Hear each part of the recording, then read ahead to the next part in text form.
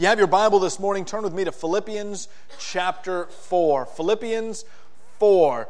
We're continuing our study in the series Twisted, Commonly Misused Verses. And we've looked at some verses that are completely taken out of context and mean completely the opposite of what we teach. We've looked at some verses that teach the right thing, but in the wrong place. We looked at some verses that don't even mean anywhere close to what we want them to believe.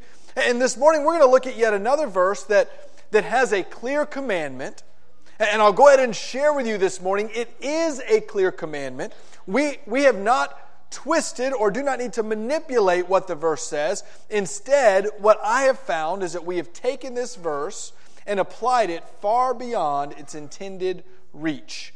So we're going to be reading Philippians 4:6. If you have your Bible, you can turn there in a study entitled, Do Not Be Anxious. Do not worry. Let's begin just by looking at this verse, seeing what it says plainly before us, acknowledging a few truths, and then transitioning into how this verse is often twisted and manipulated. Philippians 4:6 says this, Do not be anxious about anything, but in everything, by prayer and supplication, with thanksgiving, let your requests be made known to God. So right out of the gate, those first four words, do not be anxious. Anybody in here need to come down to the altar and confess their sin this morning, reading those first four words? Anybody read those first four words and go, wait a second, back up, because this morning I've already failed. Maybe just as you were singing songs, your mind was running through all the different anxious thoughts and circumstances of life. And I want to be clear. All right, what we don't want to do is put what we want to hear into the Scripture. I want to be very clear. Paul specifically writes this verse, do not be anxious, and then he makes sure that it's overarching about anything, right? Do not be anxious about anything. I want to be very clear that this verse means what it says. So as we unpack how we twist this verse, let's not twist it in trying to get it straight. The verse clearly says, do not be anxious about anything. Don't do it. You and I struggle with this because we live in an anxious society where it's almost weird if you're not worried about something. People look at you strange if you're not easily offended.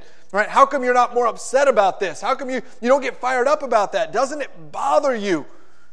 We live in a society, and quite honestly, we run our lives in a way that there's so much chaos and busyness. How can you not be worried? How can you keep from being anxious? And so let's be very clear. Scripture wants us to know there is no room for anxiety in the Christian life. Can we be clear about that? Do not worry about anything. In the power of Jesus Christ, His goal and His desire is that you have no fears. But we live in a fallen world, and we experience some very difficult circumstances which cause us anxiousness, cause us to worry, strikes fear in our lives. And so we ask ourselves the question, is worry a sin? The verse commands, do not be anxious about anything. Is worry a sin? I had a good debate with some college friends of mine when I was in college about this very question, about this very verse. Is it a sin to be worried? Right? They would quote this particular passage, Philippians 4:6. They would quote Matthew chapter 6, which tells us not to worry about tomorrow. They would quote the passage I read earlier in 1 Peter chapter 5, right? Cast all your cares on Him. They would quote these passages and say, clearly Scripture teaches, if you're worried, you are sinning. And again, just like I have all throughout this series, I'm going to play my hand very early on. As I read all of Scripture, I can't find where that's true. Now, there are commands. And we want to be clear that the Christian life, lived out in perfect relationship with God, leads us to not have anxiety and worries. But we also have to acknowledge the fallen world in which we live. You know, for some of us, for many of us, worry and anxiety is very circumstantial, and it happens from time to time because of different things. For instance, if you happen to be at home and your house catches on fire, you should be worried about getting everybody out safely. Right? That is a positive act. And maybe you're not normally an anxious person, but in an emergency situation, your worry genes kick in, and it causes you to act and move people to safety. But there are some people who have anxiety and worry that goes beyond the circumstances. It's really embedded in how their personality, how their brain functions, and how they carry out their lives. And in that case, a lot of times people will look at me and say, I don't want to be worried. I don't want to stress about this, but I can't help it. It's there. Is that worry a sin? Do not be anxious about anything, Scripture says. But we're going to look at what that verse is specifically meaning about worry and anxiety in just a moment. But I want to start off by asking you this question. Does God get rid of all negative circumstances of sin when you become a Christian? Yes or no? No, right? God does not automatically make everything in life great because you are a believer in Jesus Christ while you're here on this earth. I came across a website years ago. It was a website that a bunch of atheists put together. I don't even know if it's still active. But the main premise of the website asked the question, why doesn't God heal amputees? And it really kind of struck me. That's an interesting question. You hear of God healing people of cancer. You hear of God healing people of even physical ailments. You see injuries that are recoverable, but I have yet to see in the news that someone has grown an arm back. I've just not seen it. I've yet to see where someone in the news has reported, I had lost my leg from the knee down, and what do you know? I woke up the next morning and it was there again. And so it's an interesting question, right? The answer is twofold, by the way. This is a mini sermon inside of a bigger sermon. The answer one is, yes, God can and has healed amputees. He has. I've got a specific example. Before we give the example, do you believe all of Scripture is the absolute true Word of God? Yes or no? Yes. Well, then you have to remember when Peter, in the Gospels, is trying to guard Jesus from being arrested, chops a dude's ear off, right? And Jesus goes, picks up the ear that has been amputated, and heals the guard. Does God heal amputees? Yes, He has, and yes, He can. Have we seen it with our own eyes in our lifetime? I have not. It's a reminder to me that God leaves the consequences of sin still present for us to see. There are things in life that we don't like and we're not comfortable with and wish God would intervene in. But the consequences of that sin is there to remind us our need for Him. Just like there are some physical ailments that God has chosen not to heal, there are some mental ailments that God has chosen not to heal, right? We never look at an amputee and say, why don't you have more faith? If you trust more in God, your limb would grow. We don't say that. Why do we look at someone then and say, if you had more faith in God and trust in Jesus a little bit more, you wouldn't worry, as if their mental ailment is different from a physical ailment. God has left us the consequences of sin, and we have to deal with them. Living in a fallen world, we see it all around us. However, it's not an excuse to give ourselves over to those consequences. It is perfectly fitting for someone with a physical ailment to pray, heal me. And it's perfectly appropriate and should be the practice of someone who mentally struggles with depression and anxiety to pray, Lord, rid me of this. There's many debate on what Paul's thorn in his flesh was.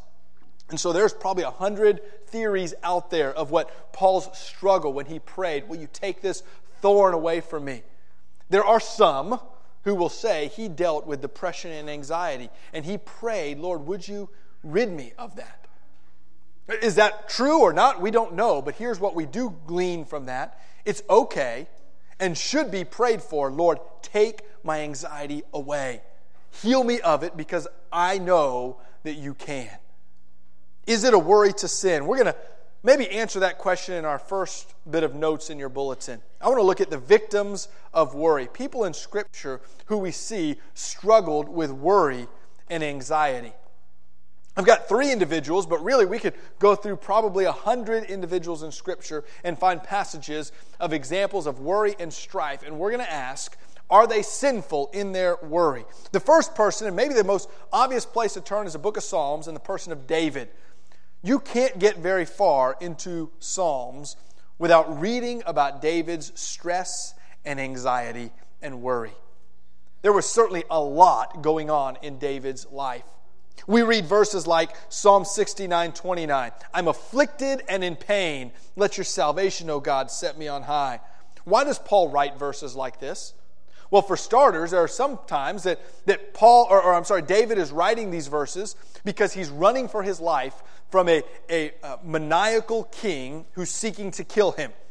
King Saul desired David be put to death, and much of David's young life he spends running and in fear.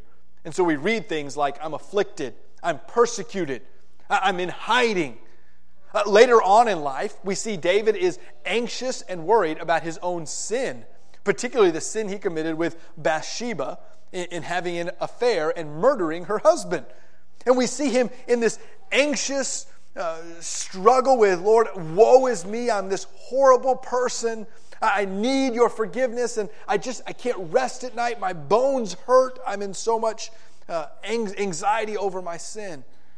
There are other places that later on in David's life that the effects of sin have affected his family, where he's got one son who has raped a daughter and another son who's trying to kill him. And meanwhile, all the sons are trying to overthrow his kingdom. And David is writing, what is to become of all this? Woe is me. David is a prime example for someone I believe struggled with chronic, ongoing anxiety. And the truth is, some of it was self-inflicted, and some of it was God allowing stress in David's life. David was a victim of anxiety and worry, and he wrote deeply about it in the book of Psalms. Another individual we see had strife and worry is Daniel. As a matter of fact, if you read in Daniel chapter 8, we read about Daniel having a vision of the future, of what is going to take place. And this vision causes him so much stress, he shuts down for days. Look with me in Daniel chapter 8. And I, Daniel, was overcome and lay sick for some days. Then I rose and went about the king's business, but I was appalled by the vision and did not understand it. A couple of sermon inside of a sermon type things that we have for you this morning. One is, we see that Daniel was laid sick for days. This wasn't a momentary worry, and I trust God and I'm over it. He was struck with worry, but listen about what he did in the midst of his worry. While he was overcome and sick for days, he rose and went about the king's business. This is a great example, by the way, of someone who is struck with anxiety and doesn't let that affect his relationship with God. Doesn't let it affect his work, right? Daniel's sitting there going, I was so burdened that for days I could not shake it. Felt sick and laid up, and yet I had a job to do. Makes us have sympathy for those who struggle with chronic anxiety. There's still life to be done. There's still work to be had. We read just a chapter earlier. Daniel is explaining, and look at the words he uses. As for me, Daniel, my spirit within me was anxious, and the visions of my head alarmed me. Daniel had seen so much. He was worried and stressed, sick for days. He was up at night. He couldn't sleep, and he was in turmoil. You know, it's interesting that Daniel was not a perfect individual. As a matter of fact, everyone in all of human history has sinned except for Jesus Christ. So we know Daniel had sin in his life, but it's interesting that we don't read about Daniel's sin anywhere. We don't read about his failings. We only read about his positive faithfulness. So nowhere in the book of Daniel is written, and Daniel struggled with sin this way. It's always him overcoming. It's always a picture to us of how we should live. And if nowhere else is written of Daniel's sin, are we to assume that this is the one place where Daniel sins in his anxiety? I'm going to argue no. I'm going to argue any of us who would have seen the visions that Daniel saw would be anxious. And so we see David with anxiety. We see Daniel with worry. And our third example puts the nail in the coffin on this question, I think. We see Jesus struggle with worry. We see him weeping over the loss of a friend. We see him emotional throughout the Gospels, and then we come to a point in time near the end of his life on earth when he is so anxious about the cross He goes with the disciples to a garden, and while he's alone, praying, well, look at how his anxiety affected him in Luke 22:44. And being in agony, he prayed more earnestly, and his sweat became like great drops of blood falling down to the ground. But there's actually a term for this where people sweat blood. It happens from time to time. It's a physical ailment that can come on and is always brought on by a great amount of stress and anxiety. Every time it's this overwhelming sense of there's too much on my plate. Jesus, in the Garden of Gethsemane, was worried about the cross. Again, another example of I'm not going to let my anxiety stop me from doing what God has called me to do, but certainly an example of that emotion and that overwhelming fear and anxiousness that, yes, the perfect Jesus Christ had. So we ask ourselves the question again, is anxiety a sin? I don't think it can be, right? If Jesus lived a perfect life and had worry, how can worry then, in and of itself, be a sin? And the answer is, it's not. The truth is, when we think about the victims of worry, it affects everybody at all time, at all places. We understand because we worry ourselves.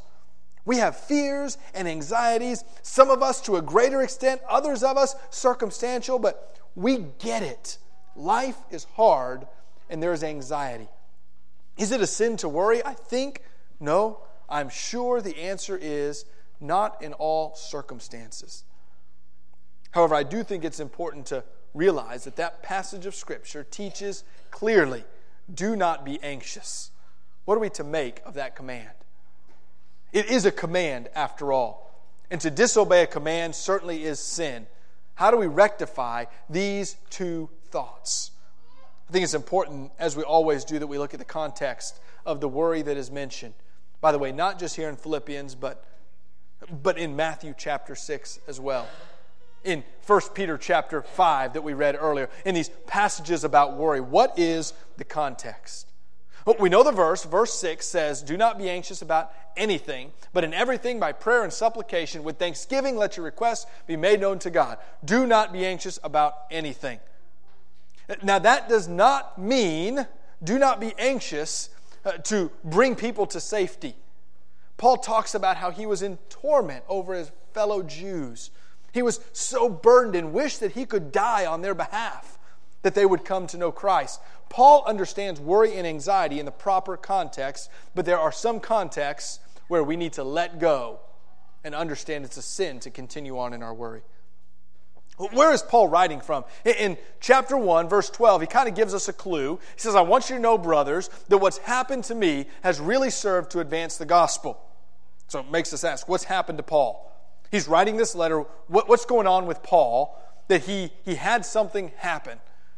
As you study the whole of Scripture, you can read through the book of Acts, you can read different letters, and you can study and find out that in this place and time, Paul is writing from a jail cell in Rome. He's been arrested, and although his desire is to be with the Philippian church, he is under house arrest, literally chained to a Roman guard. He has been beaten and flogged.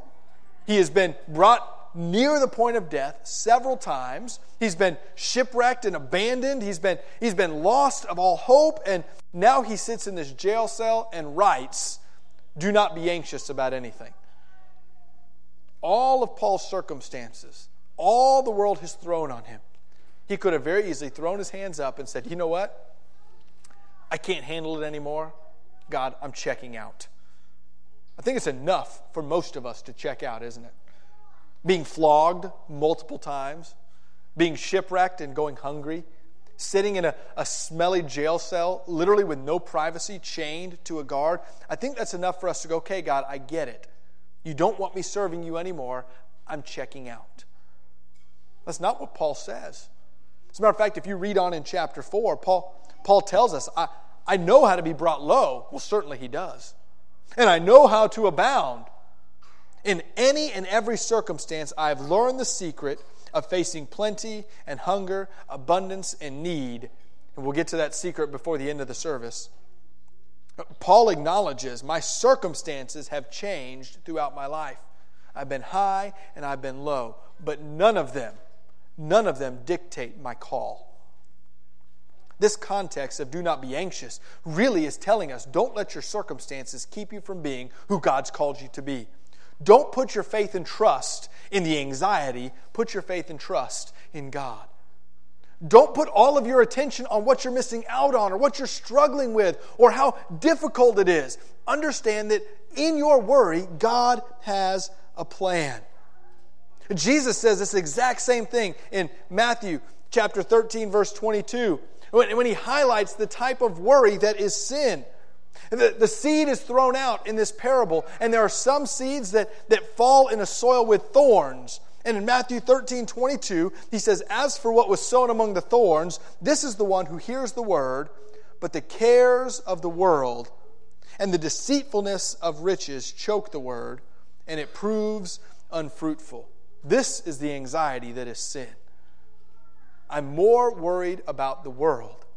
I'm more worried about my circumstances. I'm more worried about the fears around me than I am in my obedience to God. Brothers and sisters in Christ, let me tell you, that anxiety is sin.